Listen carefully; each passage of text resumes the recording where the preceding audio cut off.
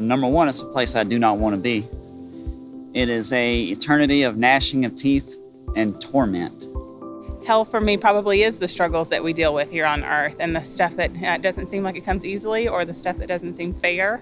Maybe some of the evil that exists here. For me, that's what hell is. Work is hell. There's just too much stuff going on, so I feel like this is a part of hell. You know, it's not like it's burning fire, but we're a lot of hurt and a lot of pain. So I feel that like this is hell. I mean, I hate to say it, but it's true.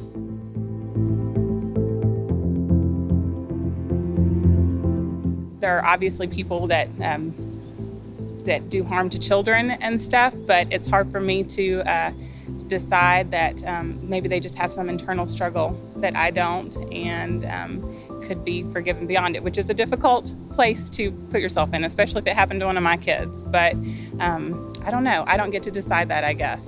I don't think anybody deserves it, but I think certain people go. There are those non-believers and those that refuse God, and that's what the place is for. But in my opinion, no one deserves it. There's so many horrendous crimes against children and animals. Those are the people who I want to feel the heat, so to speak. People who doesn't do well, their karmas are not good. They go to hell, and they're punished by God.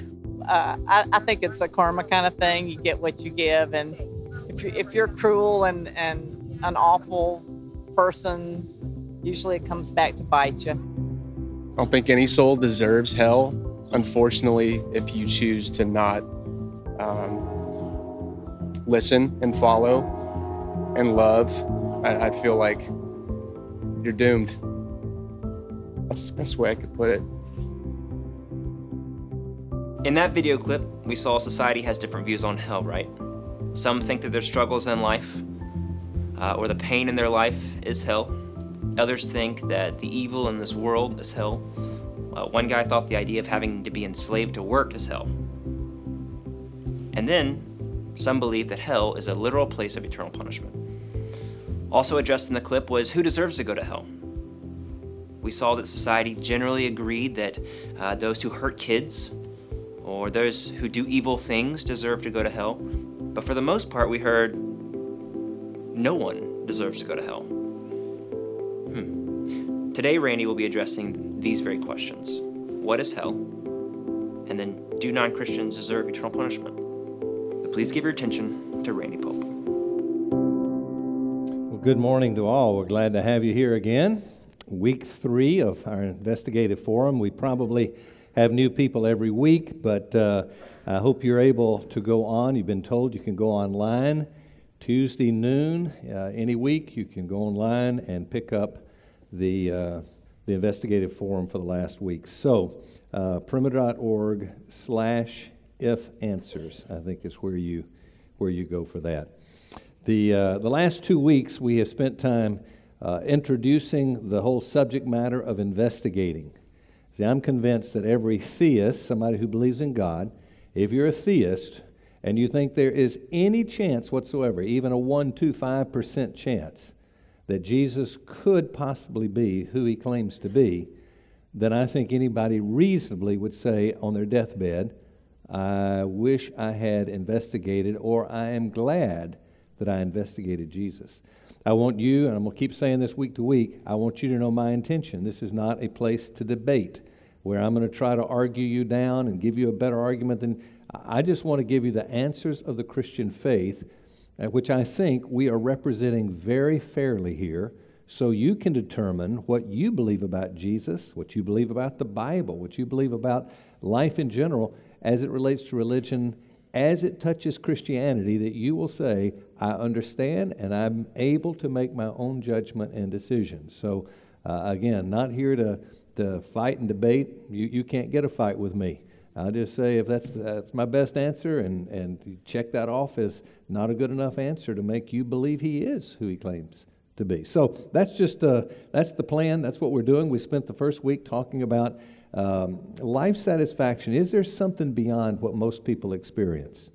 Number 2 week, we spent time talking about the Bible. What about this Bible? Is it really God's Word? Is it trustworthy? What would make a Christian believe that something written that long ago could possibly have ever been, and even if it were, how would it remain something that is trustworthy? And so we addressed that subject last week.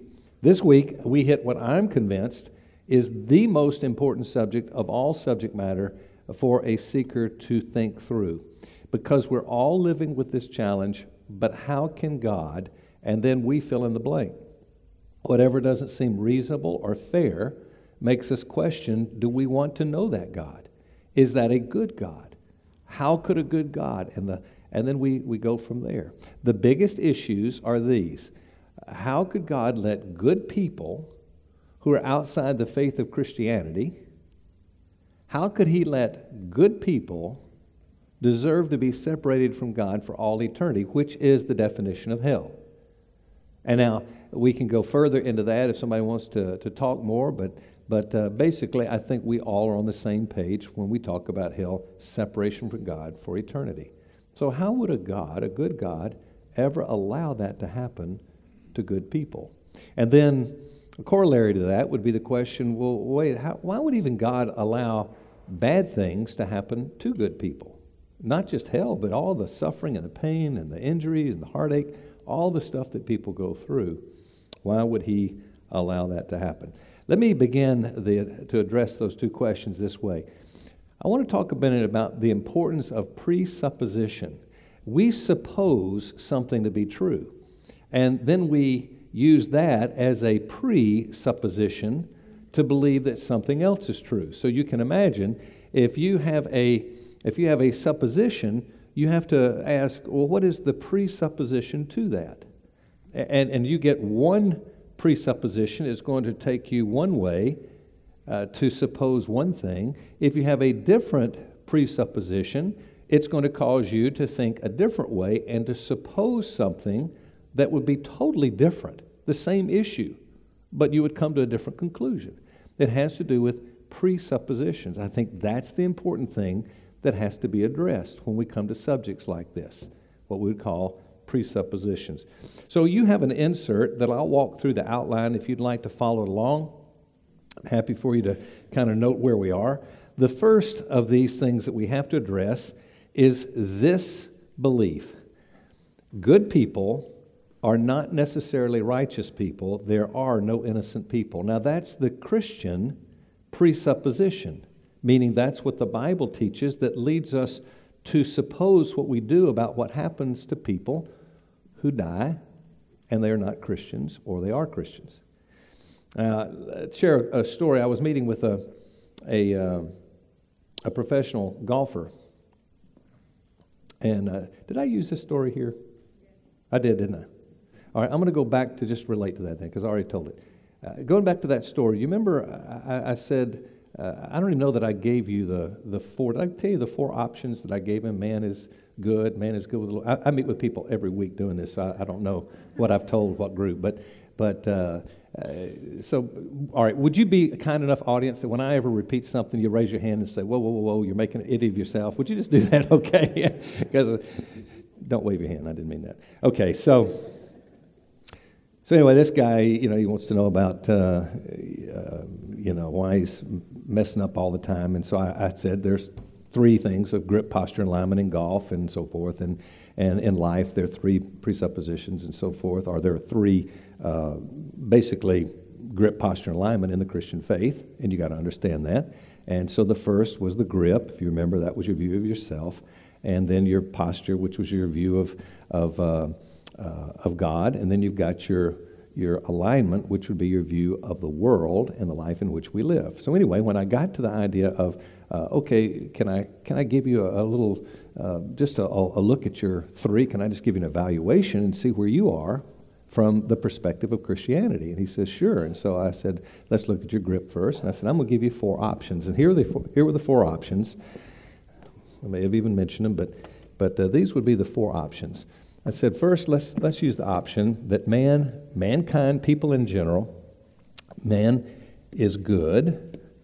Number two, man is good with a little bad. Number 3, man is bad with a little good. And number 4, man is bad. So that became the question that I asked him. Now, he answered like everybody answers. I've done this with hundreds and hundreds of people, and I think virtually 100% say man is good with a little bad. And I understand why they would say that. Man is good with a little bad. Now, I think that's not what is correct, and the reason I believe that is because I, again, hold to what the Bible has to say. Right or wrong, that's something you have to determine. But I want to make it really, really, really clear that there is no doubt whatsoever what the Bible teaches on this subject matter. It is consistent through and through and through. Many of you remember the story of Jesus, perhaps, if you've read much of the Bible. And Jesus gets approached by somebody and says, "Hey, good teacher." And he says, whoa. Why do you call me good? Do you not know that there's none good but one? Which he's referring to God. He is good, and he's not denying he is good, but what he's saying is simply this: you don't believe I'm God, so why would you think that I'm good? Because there are no good.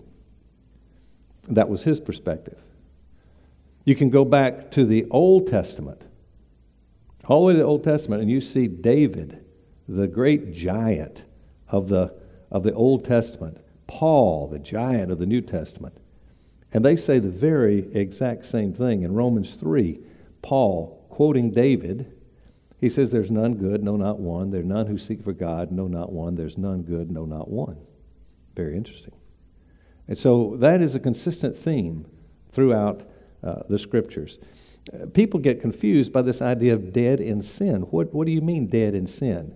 What it's saying is that man has a nature, and the nature is a sin nature. So if this is me, this is my nature of sin, and according to the Bible, that man is born united with a sin nature. All right? And he is dead in his sin. He has no life because of his sin. That's the basic Bible teaching about sin. But most people think, no, this is just an issue of how good am I, how bad am I. No, we got an issue of our nature. Our nature is a sin nature.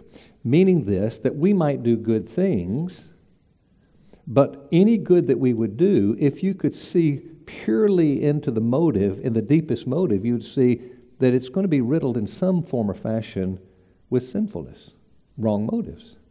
Good things done with wrong motives are not to be accepted from God's perspective. So that gives a little idea. This perhaps puts it even clearer. My grandfather was a director of he actually started and owned a funeral home my entire life.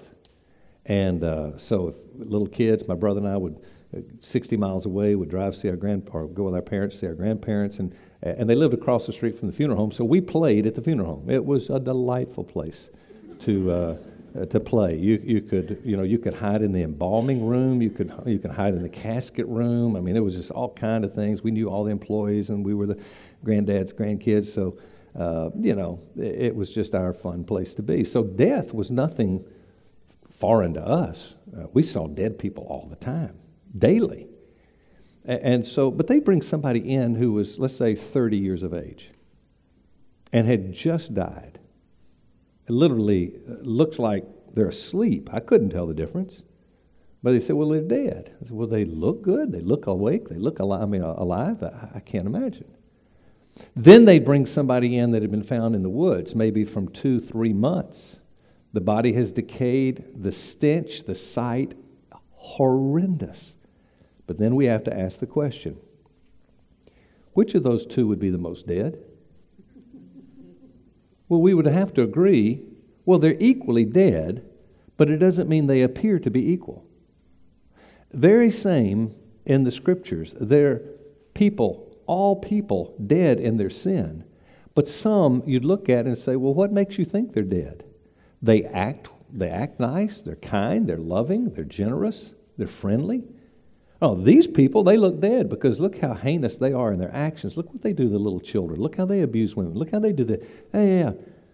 But equally dead, just different. That is the presupposition teaching of the Bible. So very important to begin there. Let's look at number 2. Number 2 is everyone has an opportunity. Now we're going to go a little deeper here. So kind of put on your seatbelts for just a moment, because this could be a little bumpy, all right? Sometimes a little hard to follow. We can ask any questions you want about this too. But here's the question. So, well, it doesn't seem fair, because look at the people who never even hear about Jesus. Well, there's a presupposition there that everyone did not have an opportunity. And if that is the truth, then we would say, well, how would you find a God who would be doing something to somebody who never even had an opportunity to deal with the issue at hand? They didn't have that opportunity. That's where the presupposition is wrong, according to Christianity. According to Christianity, we'd say, no, everyone does have an opportunity. If you'd like to go and read that more in detail, the book of Romans, chapter 1, will give you a lot more to read there about that.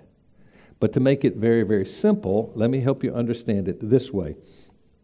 That if you really want to get down to figure it out, you got to ask this question, well, they have an opportunity. What is that opportunity? And why in the world are people guilty anyway? Well, we have to ask, what do you think man is guilty of? Do you know, I can ask the typical Christian, now this would be somebody who's in churches today, and I say, why are people sent to hell? And you know what their answer will be? They say, because people reject Jesus. I say, that's not true biblically. That is really not the truth, because they reject Jesus? No. The real issue is found in the book of Romans in chapter 1. It says this. It says, the wrath of God is revealed from heaven against all ungodliness and unrighteousness of men who suppress the truth of God in unrighteousness. That's an important text. Maybe to understand it this way. Mankind, according to the Bible, is designed in the image of God. Do you understand what I'm talking about? Meaning that the image of God stamped on man. So we are different than the animals. We have the image of God. We reflect the very natures of God. There are certain things that are communicable in His character and some that are not. In other words, we can be loving people as God is loving people. Not as loving, but we can be. God, it would be known as immutable, unchangeable. Well, that's not us, so that's not one of those. But we do reflect many of the characteristics of God because we are in His image. Now, what this is saying is everybody has an opportunity, because in the image of God, we know, meaning we have enough light, knowledge, or understanding to recognize that we are. And so the reason that man is going to be punished in hell is not because we just did this wrong, we said this thing bad. No, it's something far different. It is we suppress the truth of God in unrighteousness, meaning we acknowledge there is a creator God. We may not even know about Jesus, but it's not rejecting Jesus, it's rejecting God. We push Him away, saying, I don't want Him to be boss of my life. Now, there's a teaching in the Bible that says that where light is given and received, more light is given. Very interesting. Where light is received and rejected, light which is given is taken away. So the teaching of Romans 1 is that we all know there is a God, and it's what do we do with the knowledge of God? So in other words, when I hear that there's a new tribe that's received God's word in a country, a very dark, spiritually dark country, I think, there was probably somebody in that country who received the light they had, and they didn't push it away, and they said, I want more light. And God says, more light shall be given. I've just come back from Egypt. I've been in Iraq and Iran and many of the countries there that where the gospel is forbidden.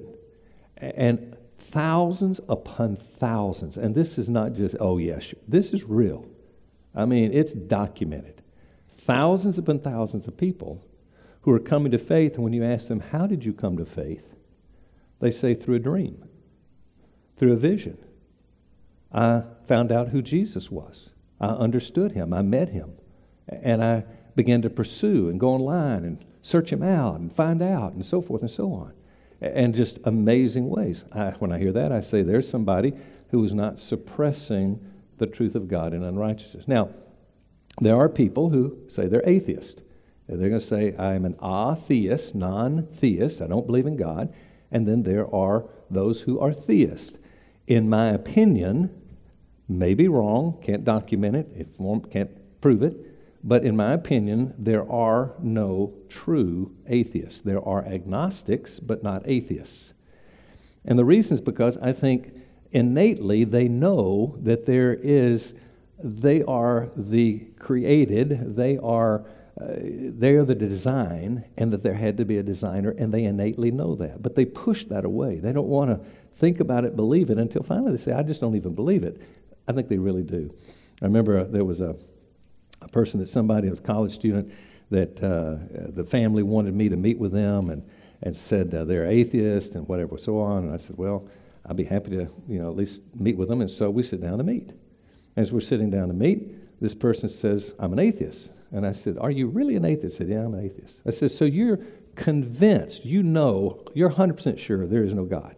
I'm not sure, I don't know, but that'd be an agnostic. No, I'm an atheist. I'm an atheist. I said, okay, you're an atheist. So I said, then you're not going to really mind what I'm going to do. And so what are you going to do? I said, well, first of all, let me tell you a couple of answers to prayer, in my opinion, that I've experienced. And I walked through a couple of answers to prayer. And when I finished, I said, how do you think that happened? This person looked back to me and said, do you think that's going to convince me of God? Come on. Stranger things happen. I can't explain it, but I didn't mean it was God. I said, okay, good. Then you're really not going to care. I said, what? I said, I'm going to start praying for you. And what I'm going to pray is that you experience all hell breaking loose in your life. I'm going to pray for deaths in your family. I'm going to pray for disease. I'm going to pray for loss of employment. I couldn't get the list going very far before this person said, stop! Don't you dare do that. I looked back at him and I said, oh, so you think maybe there could be a God, huh? And it was obvious. By the way, this person became a follower of Christ and is to this day still following Christ. But maybe there are atheists, but I'll say this. Innately, I am convinced, the Bible teaches it. I certainly have seen nothing that would make me think it's not true. We know there is something beyond us, and it's our pushing against that. By the way, just to help you understand this, did you know that those of us that are Christians, we have a mandate from Jesus that is called the Great Commission.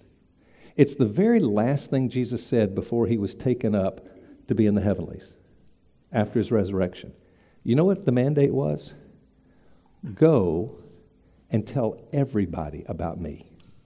Let everybody know. Now you think about it. If the reason that people are sent to hell is because they reject Jesus, which is not the issue, they reject Jesus? No. If that were the case, he'd be saying, hey, don't tell people about me. Because if they never hear about me, they're okay. Do you know what the reality is? If we think it's just rejecting Jesus that is the reason that people are punished and go to hell, what we're saying is that God owed it to mankind to send a Savior. That would make the giving of Jesus an act of justice instead of an act of mercy and an act of grace, giving us a Savior we didn't deserve. So I often ask people, if you want to know the teaching of the Bible, what would happen if Jesus had never been given? And the answer would be, everybody would be separated from God. No one would have a chance. So, a little different approach at understanding that. I'll say this, too, that people tend to believe that, okay, some people, because the Bible teaches that apart from Jesus as the way, you're going to see this over and over, as the way, the truth, and the life. No one comes to the Father but through him, the Scriptures say. If he is required, then if he's given the understanding of Jesus to some people, and he's not giving it to all people in the same way, well, yeah, they can have a dream or vision, but that's not as good as we get to go to church. We hear about him all the time. These people hear Jesus all the time. These people don't hear much about Jesus. That's really not fair. Jesus addressed that one in Matthew 20. It's an interesting parable. He says this. He said there was a landowner, and he had his crops that needed to be harvested, and so he hires these people to work early morning. They start working, and about 9, he says, I need some more workers. He told these people, he gave them, I'll just use the term $20, which isn't the amount, but I give them $20 to work for the day, and then at 9 in the morning, he says, I need some more people. He hires some more. He says, I'll give you $20 if you'll work to the end of the day. At noon, I need some more workers. I'll give you $20 if you work to the end of the day. 3 o'clock, hey, I'll give you $20 if you work to the end of the day. Well, nobody else knew what the others were getting, just what they were getting, and they were thrilled to have their $20 to be able to work through the day. So they gather everybody together and start giving $20 to every person. What do you think happens? The people who are at the front of the day say, that's not fair. You gave me $20, I worked all day. You gave them $20, and they worked just a few hours. That's not fair. And his response is, and he's referring to himself and the Father, and he says, did we not give what we said we would do? Was it not gracious that we gave it all? And I mean, the point is, we weren't obligated to give the same to everybody. I remember one time I used to take my kids out on a rotating basis on a date each week. And so we'd go out and do something fun and something we normally wouldn't do. And so I was taking one of my kids out, and we were getting ready to come home, and I kind of spoiled them on that one night and whatever they wanted. And so we're getting ready to go home, and my son says, hey, Dad, can we get some ice cream before we go home? And I said, oh, man, we got to get home now. I don't think so. You'll still be eating that probably by the time you get in. And the other kids, we have 4 kids, the other 3 are going to see it. And then all of a sudden it hit me. Oh, yeah. I said, yeah, we'll go get some ice cream on the condition that you don't finish eating it before we get home. All right? And so we walk in, and he's got his ice cream cone in hand. And the other kids see it and say, oh, boy, Dad, where's our ice cream? I said, well, I didn't get you any ice cream. They said, you didn't get us any? You got him some ice cream? And I said, I know it. Well, that's not fair. And I was waiting to hear that. That's not fair. And I said, oh, okay. Well, let me just explain this to you. I am King Pope. And I am king of the popes. And you are a pope. Now, we have a queen, Queen Carol. I said, Queen Carol, would you come in here? So Carol comes in and says, yeah. And I said, Queen Carol, our subjects here are questioning the fairness of what our law says in the Pope law, and I'm just curious to know, I can't think of any. Can you think of any laws of the popes that say when you buy one child ice cream, you got to buy all children ice cream? She says, I don't recall any law like that. So I said, okay, no good, you're out of here. No, it's not unfair. Can we not choose to do good to whom we please?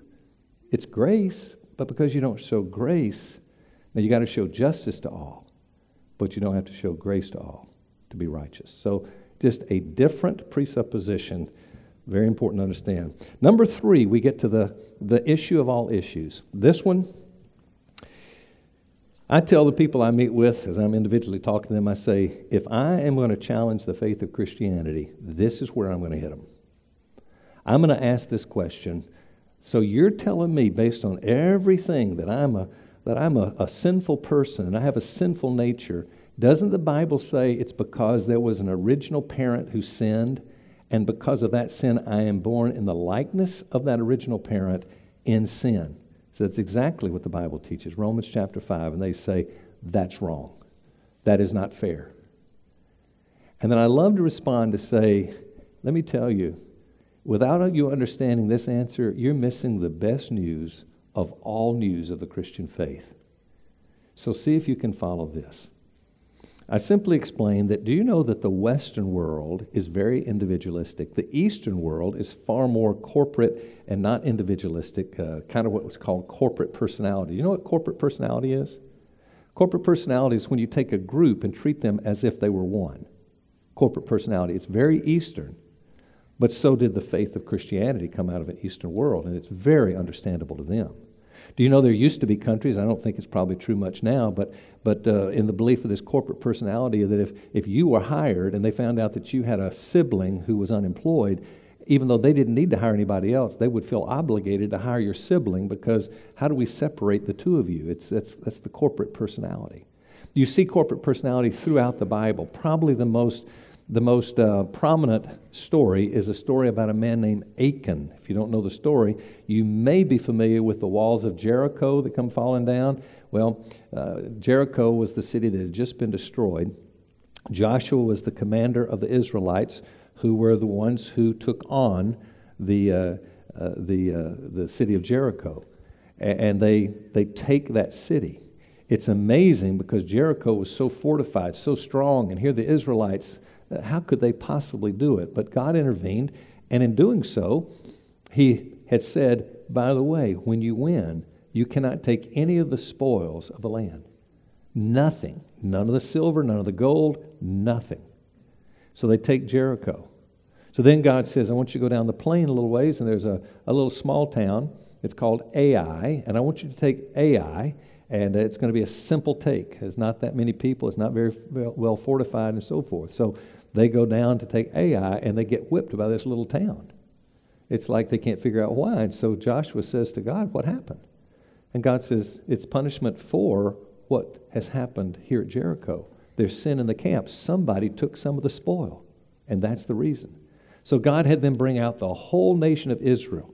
And God takes the nation of Israel, which has 12 tribes, and he says, you 11 tribes can go. Then he takes the one tribe, and I'm kind of, just making this a little bit more understandable. This isn't exactly how it goes, but same storyline. He says, okay, so here you got the tribe. Well, tribes made up of many clans. He lets all these clans go. One clan is left. The clan is made up of families, probably of multi-groups of families that are all together as one family. And so he says, now this family, you're here. And he says, this is the family. It's a man called Achan who's in this family. And then God says, kill everybody. Everybody has to pay the penalty. Well, now, can you imagine being Achan's first cousin, Levi, who hates Achan maybe and just, and he goes, oh, God, whoa, God, don't kill me. I hate him. Achan, I've never liked him. I'm on your side on this one. I would have killed him myself. I don't like him at all. I didn't know about it. I promise you don't kill me. God says, no. And everybody in the family dies. Corporate personality. Now, I share that with anybody I'm sitting over lunch with. Just like here, I'm sure with you. I share that, and you say, and that's a fair God? Let me tell you, here's the beauty of it. Let's assume there is no corporate personality at all. No corporate personality. So you have Adam, the first parent, assuming you believe the Bible story of there being a first parent. Here's Adam. And it says because of Adam, we all sin, all humanity, come into this world with a sin nature. All this sin falls short of the glory of God. But let's say there's no corporate personality. That means that, okay, it has nothing to do with Adam. It's just going to have to do with what I stand alone and do. It has nothing to do with me coming in his nature, a fallen nature. So what's the chances that Adam's sin? We know what happened to Adam. He sinned. What about his child? Well, his child comes along. Do you think there would ever be any child that could ever come along in the whole lineage that would live a lifetime and never sin? Well, let's assume there is. So he goes to perfection, so he gets to live forever. He goes to heaven. But he has a child who sins, so he dies. And so there you go. Well, the truth of it is, you would really come to the same conclusion. Everyone's going to eventually sin on their own. And so everybody's going to be separated from God because God says, if you sin, you must die, meaning be separated from God. But because of corporate personality, the Bible says there is the first Adam that we've been talking about, the first parent. And there is a second Adam. Do you know who the second Adam is? Anybody know? Jesus. He's the second Adam. And here's the beauty of it. This is what people miss. And people say, well, you can get to God any way you want to get to God. Listen, it's because Jesus is perfectly righteous. He alone is the righteous one. Because he paid the penalty of death for sin, which God said is the penalty for sin.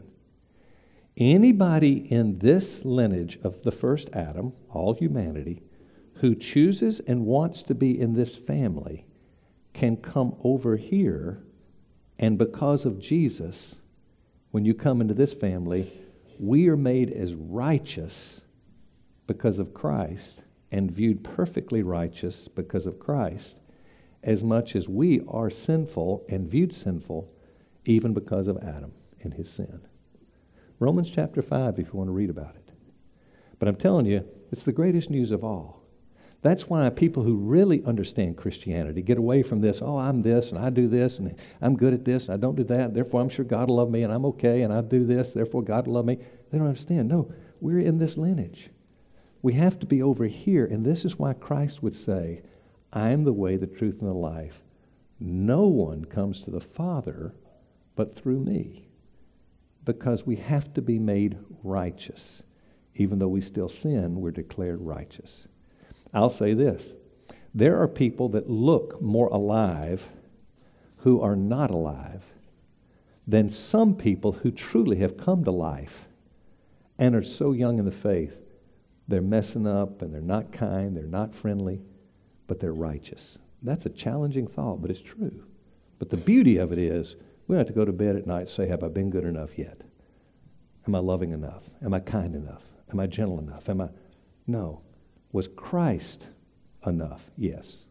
So that's the story of the two lineages of the two Adams. All right? Leads to the last question, and that is this. God would not be righteous if sinful man were not punished. So God says in Numbers 23:19 that he is not a man that he should lie, nor the son of man that he should repent. Hath he spoken, shall he not do it? Has he said it, shall he not make it good? Meaning that he does what he says. I've had buddies, people I've been talking to, they say, Pope, let me tell you, I don't know. I think your God's a lot better God than you must think he is, because let me tell you, I know this. God's done a lot of good things for me, and he'll still do good things for me when I die. And even though I may not be one of his followers and do what he says and obey and surrender to him and all that stuff, I'm going to be good. I'm going to be fine, because I can talk anybody into anything. You say, when I get there, I'm just going to say, God, please, come on. I know you said that if I sin, I must die, but come on. And he's going to probably say, okay, let me in. And I say, once that happens, God is no longer God, because God has gone against his word. He is not a man that he would lie, the son of man that he should change or repent. So, if you want to take out your brochure again and look on the other side of it, you'll see the question of why does God allow bad things to happen to good people? And all I'm going to do on this, so I won't take so much time, I'm just going to walk through the outline very, very quickly. There are two questions that have to be answered in addressing that question. Remember the presupposition. The first is, who are good people? We've already addressed that. But I'd like to bring in Rabbi Kushner. You may be familiar with his book on why bad things happen to good people. And basically, this is my summary of that book. And basically what it's saying. It's saying, because man is good, and God is good, and bad things happen to good people, God is not involved in bad things, not only not allowing them, but not able to stop them from happening. That's the conclusion that this Rabbi Kushner, is one of the world's leading selling books over the years. That would be his perspective. We've already gone through Jesus' perspective. Matthew 19, I walked through that text. The Romans 3, 19 and 20, scratch that out. That's not the correct text. It should just be the bottom one, Romans 3, 10 through 12. So according to Jesus, no one is good. So that's the thing we've really already looked at. Look at the next one. What are bad things? I think we have no concept of what are truly the bad things. So, as it reads, there are more important things to God than keeping sinful man from suffering. That's a presupposition to what many people would find something they suppose to be true that's not really true. Because they go, really? I wouldn't think that. Look at the next statement. This is a statement by someone else. It's a tremendous statement. God allows what he hates to accomplish what he loves. So, to end that, what are the three things that God loves? Among many things, these are very important to know. He loves exposing man's sin so as to make him seek God. Now, the book that is worth anybody's reading, When God Weeps, it's by Tata and Estes. Johnny Erickson Tata, some of you may have heard that name. It's a lady who is a quadriplegic, quadriplegic who has lived since teenagehood. She's probably about my age now, and all these years in a wheelchair without use of hands and body. And this is what it says. She says in there, the beauty of being exposed and empty is that God can then cover you, like a surface that must be scrubbed clean before you can bond anything to it. The bonding of intimacy between God and us won't adhere until the film of dirt goes. The ambitions, the vanity, everything that sets itself up against others and God.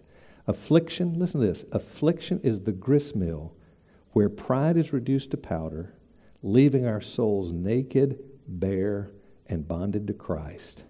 And it feels beautiful.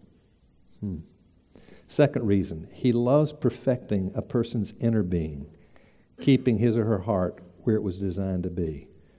James 1, verses 2 and 4 says, consider all joy when you encounter various trials, knowing that the testing of your faith produces endurance. And let endurance have its perfect result, that you might be perfect and complete, lacking in nothing. Consider it joy when you encounter troubles. That's a Christian perspective there. Why is that?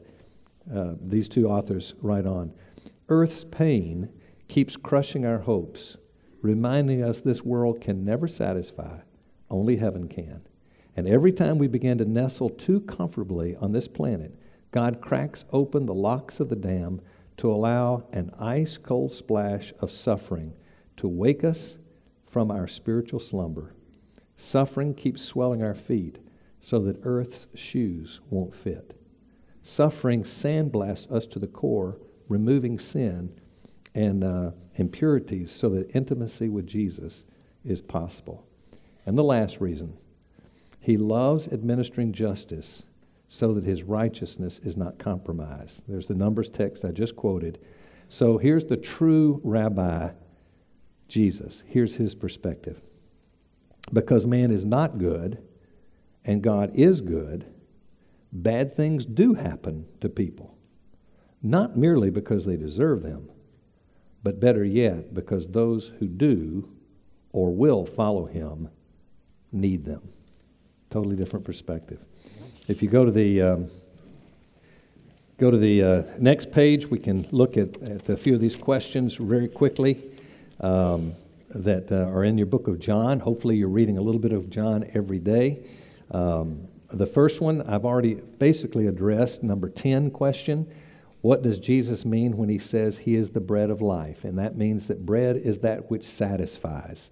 If you remember the first week, if not, go back, you can watch it. I gave the story of glory, and that's where we talked about that which truly satisfies. Christ is the hope of glory, and glory is what satisfies. I won't review that.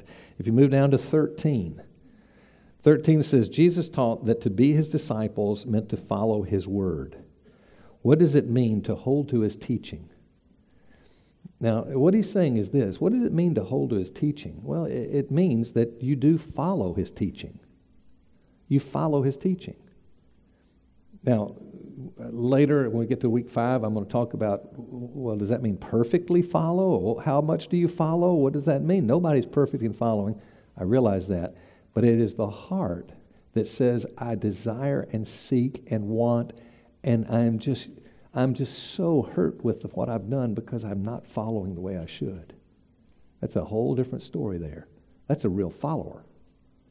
So as I keep saying, I'm going to say this probably 3 more times before this time is over because I want to hear this. One thing true of a true follower is they follow. So again, when somebody says, oh, I'm a follower of Jesus, now that is when I want to follow him. Now if he tells me to do something I don't want to follow, I don't follow then. I just make up my reason why I think it's really not the best thing and I do what I want to do. But I am a follower, I just don't follow. And I tell people all the time, I say, please, when you hear those people, don't buy in necessarily their followers. If they can say that and say, I'm happy to go out, I'll just keep doing what I'm doing, even though God says not, I don't care. I have a different view. That's not a follower. So very important, understand number 13. What does it mean, number 14, what does it mean to be free? What does it mean to be free? Please understand this, particularly you young people.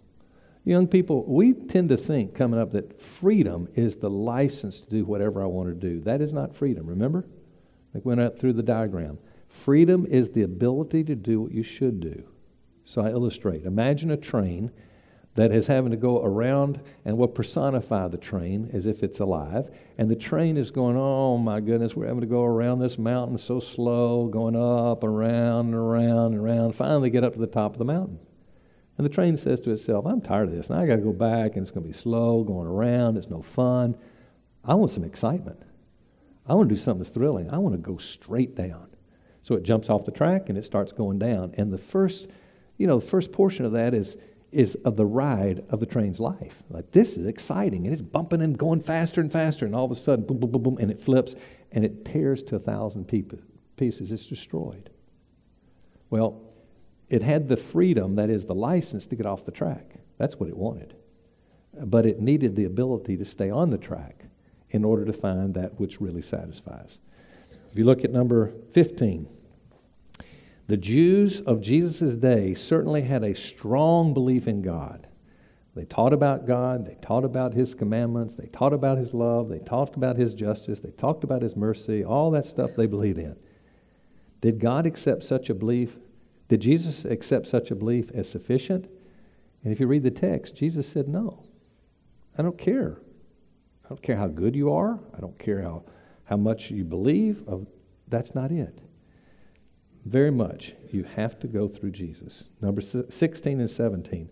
What did Jesus mean when He said, I tell you the truth, before Abraham was born, I am? Number 17, what did Jesus mean when He said, I am the gate for the sheep? What He's saying is He's God. When He says, number 16 there, before Abraham was born, I am. I am is a word, and it's the word of being, existing. And He's saying, I have always existed. Jesus saying that. And then He says, now you need to know this, I am the gate. Meaning that here is where the sheep have to come in. And I am that way. And people say, well, I can go through this way over here. You know, I'm a God lover. I just go through this gate. He says, nuh-uh. You can't go through that gate. I'm the only gate. Now, if Jesus isn't God, forget it. I mean, it doesn't matter. Go through whatever gate you choose to go through. But if you come to the conclusion that Jesus is who He claimed to be, then you have to say, wow, I need to come through Him, which means I'm a follower. What you're going to learn the last week is, you think, okay, I got to be a follower if that's what it takes. No. When you really become a follower, which I will explain the last week, when you really become a follower, there will be the greatest evidence of all, because you'll have this longing to follow. And when you don't follow, oh, it'll grip you so hard. You'll go, oh, why am I not following? Oh, God, help me follow. I want to follow you. That's the difference. So it's not you're having to live always contrary to everything you want to do. Now you want to do. I use the illustration of love. I'll probably repeat it again. But you know, there are things that Carol loves for me to do that I don't like to do. But I love her so much when I find out she wants me to do it, I go, you know what? That's enough reason for me to do it right there. Because I love her. Love makes all the difference in the world there. Okay? Now, we've gone through everything I think important to kind of dispel here is information. Now, I'd like to open it up to our Q&A, and we've got about 20 minutes for the Q&A if we need it. And again, as I say every week, we can get out of here at any minute when there are no more hands or no more questions coming in. That's fine. If some groups don't care about asking much questions, fine. I'm just here to help you. We have microphones. We'd love to be able to hear the questions so they can be recorded as people will be listening to this online. So please wait for the mic, raise your hand. We will go between here live and go to the board. We'll take whatever you're texting or emailing. You have the information on your chair to tell you how to do that. You can be doing it all week if you choose. So I'm sure I didn't even ask, but I'm sure we probably have some that have come in during the week. But I want to start here, and it's only for those who are truly seeking to understand the Christian faith, not for the Christian community. We've got plenty of opportunities to address these questions for you. This is for those who are saying, I'm not there, and I'd love to kind of hear a little bit more, or I've got a little problem with something you said, but I'm trying to figure this whole thing out, okay? So, anybody who'd like to raise a question from the audience, I'll start here first. Raise your hand, and we'll get you a microphone, and I'll do whatever I can do my best to answer. Anybody have a question here? Okay. I don't see one starting on the floor. Do we have something that's come in? All right, we got one up here. If God didn't need us, why did he make us? Well, good question. I would make a little change there. We assume that God didn't need us. That's correct. But if we see that, that doesn't mean that he couldn't want us. Did he need us for him to be God? No. But something that he did desire was to have relationship with that created in his image, in the image of the triune God. And so that's why he created, that he would have fellowship with those in his image. Not God, but those in his image as God. So that's why he would make us. By the way, how many of you kind of find that you're living your life in some part to kind of gain the affection and the admiration and the love of other people? And we even do it sinfully. Not anything wrong with having people respect us. That's good. You know, if we're respectable, no problem with that. But we understand that much. We're in his image. We understand that. We love glory. We don't deserve often the glory we get, but one thing, God always deserves the glory he gets, right? And so did I walk through, I think I did maybe through a Q&A, did I walk through the answer of what if God had not had a fallen people, a sinful people? Have I done that? I don't think I have. Okay. Let's put it this way. Imagine that there's somebody that you know who is the most brilliant, wise, incredible person you've ever met. You think you give that person glory? Yeah. You look at the people who are the best of the best of the best. Take the golf. Take any sport, the best in the sport. Take it to whatever entertainment. Take it to, politics. Somebody that you really admire and you look at, and they've got the very, very, very top. Oh man, we applaud them. Way to go, way to go, way to go. So we're going to applaud that. Now imagine if God had never allowed sin to come in the world. Sure, I haven't done this already. Okay. Let's assume God had never allowed sin in the world, which I get that question a lot. Why did he even let sin in the world? I mean, it wouldn't even be a problem. Say, well, wait, think about it this. No sin in the world, so he creates a people in his image, and all those people are with him forever. That would be the result. Would we know God as a God of wisdom? Yes. Would we know him as a God of all knowledge? Yes. And the list could go on and on. Let me ask you this. Would God be a God of grace? A lot of people go, I don't know. He would never need to show grace, would he? If no one needed grace, we're all perfect. Would we know him as a God of mercy? Well, I guess God would never show mercy because we would never be in need of mercy. We're without sin.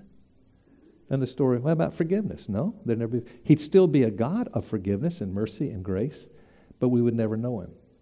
Now imagine you take that person that you're applauding because they are just so wise and all knowledgeable and talented and all the things they are, and then put somebody next to them who is all of those things, and to you, when you didn't deserve it, showed grace, mercy, and forgiveness. Extraordinaire.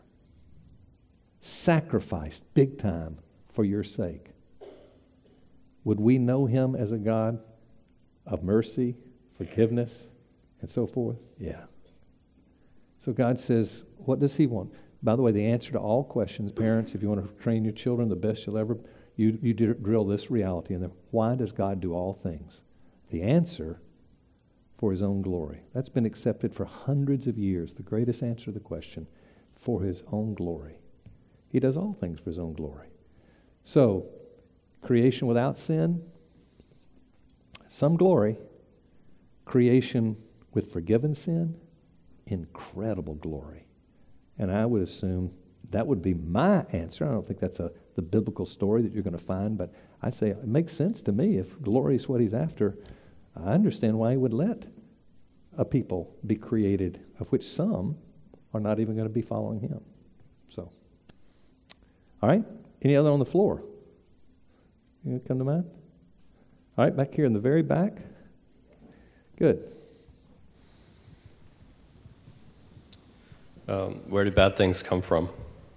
Where do bad things come from? All right, very good. In the book of James, it says there that we should not blame God for our sin because it is our own selfishness and sinfulness that causes our sin to come. So, in other words, he created us with the capacity to sin, but he did not create the sin. He never coerces man to sin at all.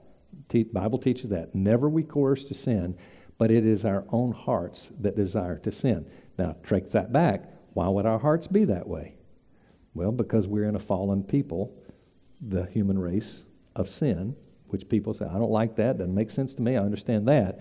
But the Bible says, if it's correct, it says it's not because God puts us and makes us sin, but because we choose to sin. So it would be our own volitional will, the reason that we sin. It comes from us would be the answer.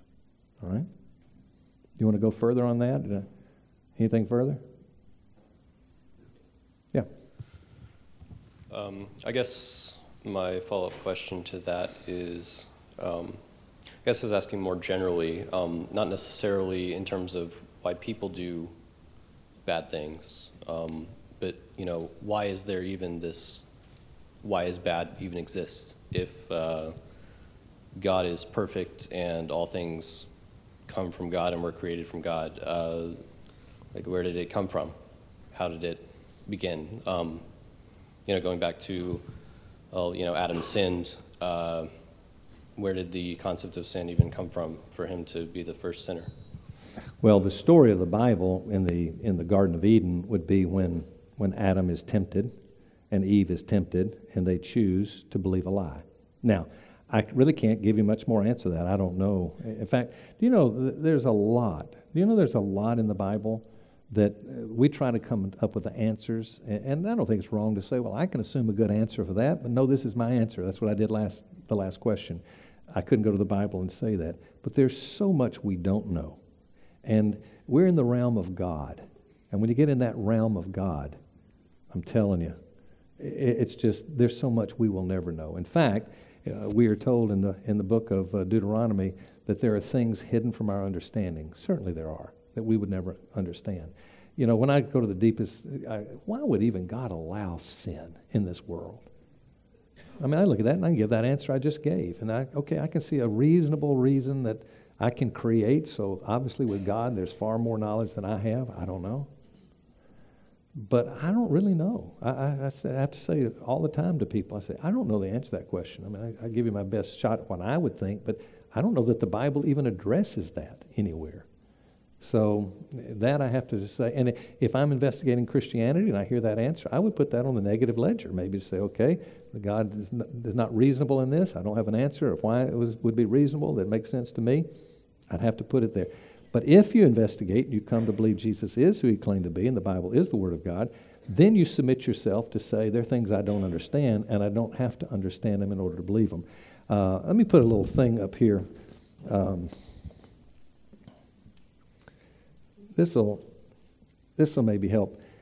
If I were to use and again, I'm meeting with so many people doing this.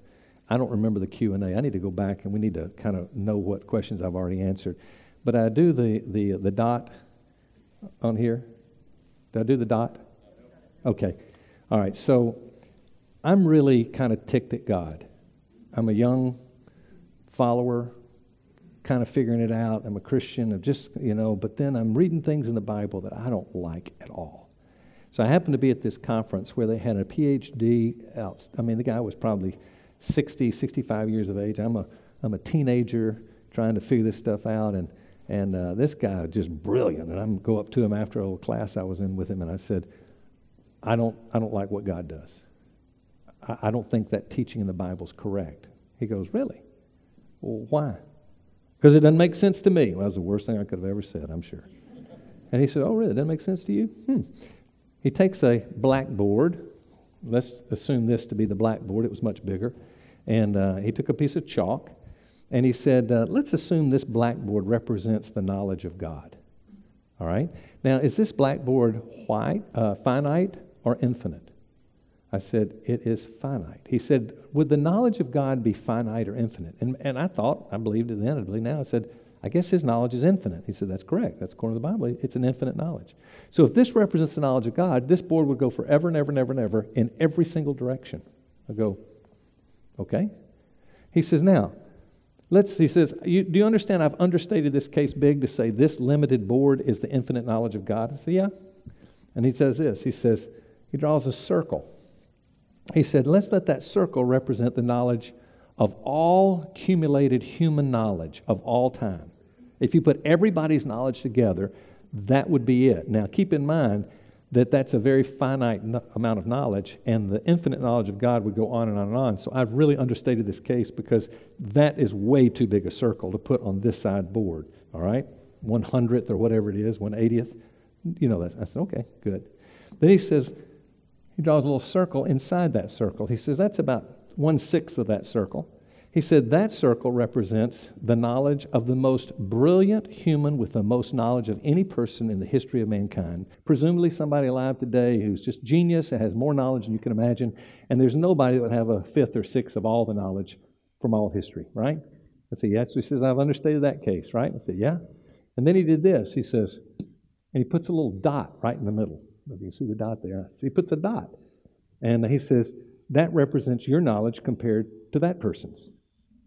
And then he reminded me that was his biggest of understatements that he's made at that point because the dot was way too big in his opinion. Then he took an eraser and he erased everything but that dot that was there.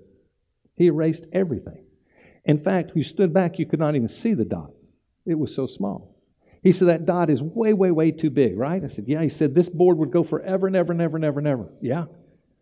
He says, do you think it's possible that there are ways and teachings of God somewhere out here on this board in the knowledge of God field that doesn't seem to line up with your little dot? That maybe you can't quite get everything that God's got. I said, yeah. He said, I'll give you this word of advice. If you really are a follower of Jesus and you believe in Him and you believe He's who He claimed to be, you believe the Bible, then submit to the Bible's teaching, whether it makes sense to you or not. And he says, you'd be a smart person to do that. Do you know what? I took him at his word. And now this, 50 years later, I tell you this, I have never regretted that. The things that I have followed that I don't understand and even don't like, and I follow it, at some point in time, it seems like I come across and I go, oh my goodness, now I got it. Wow. Didn't know that, God.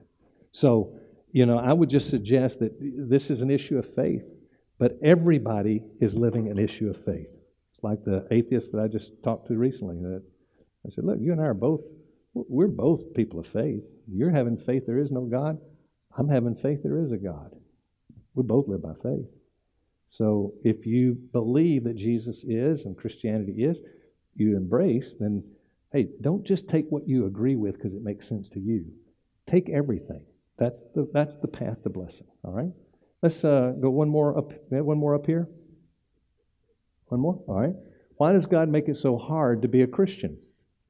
I really appreciate the question there.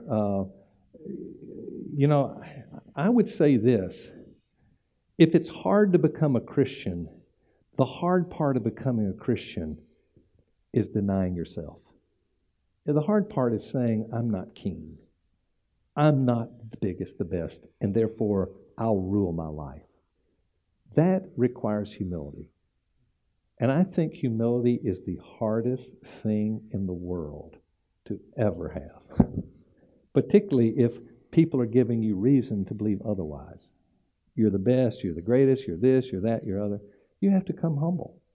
And you come with a bent knee saying, I can't, God, only you can. There's no works that I can do now. It's all you. That's hard. But it's free. That's the good news. It's hard, but it's free. I think the question may be asked, why is living the Christian life so hard? Well, the reason is because we're a broken people and will stay broken till we meet Jesus again in eternity. Well, we're a broken vessel. The good news, though, it's hard. It is a labor, hard every day to wrestle with truth and obedience and all that. I agree with that. But the good news is there's incredible joy in the battle. That's the good news. So, yeah, there's some hard, but you know what? Look, they're having the NFL Combine right now. The guys that made it to the NFL, they experienced hard. It was not easy, but they didn't mind doing it because of what they got. And I think it's a very similar thing. When you fall in love with God through Jesus, when you fall in love with Him, you find yourself saying, it's hard, but it's good. You know, it's what I want. I couldn't want anything more. It's worth what I have to pay. So it's not easy, but it's good. Okay? Our time is up, I think, so I'll see if there's one more. I think if there's one more here, I'll take one more right in the audience. Is there another in the audience right here? I want to make sure I hadn't missed anybody. Okay. Next week we're going to talk about Jesus, the only way to God. We're going to look at comparative religions. I'm going to give you my best shot at how I think the best plan would be to evaluate other religions in light of Christianity. Because either you're going to come to one of several conclusions. Either I don't have any religion and there's no need for religion, though every culture has religion. I'm going to be the exception and I'm going to live without religion. Or you're going to have to say which is the best or the only true religion, right? You got to make your mind up. Are they all good and some are better than others? How would you evaluate the difference between them? So we'll take a little time looking at comparative religions next week as well. Then we'll come to the last week, and then we'll talk about, and of course this will be focused on Jesus is the only way to God. Then the next week, it's going to be my job to make it as clear as I possibly can make it. What does Jesus really mean? That you must be born again, or you must be one of His, you have to become a Christian, you've got to be a person of faith, whatever you want to call it. How do you know you really are? How do you do it? How do you know that you've become one? So that's what we'll cover the last week. Okay? If you don't mind, I'm going to pray for you, and then we'll let you be dismissed. All right? Thank you, Father, for a good time here to talk about these things. And again, you being God, would we now hear you, Lord, speak to us? And would you kind of rattle our hearts in a way that would, even as hard as it may be, that it would be good, and we might see you as you truly are. Lord, I'm talking to you because I'm convinced you are, but some of us here don't. And so, God, for their sake, show yourself if you're real. We ask it in Jesus' name. Amen.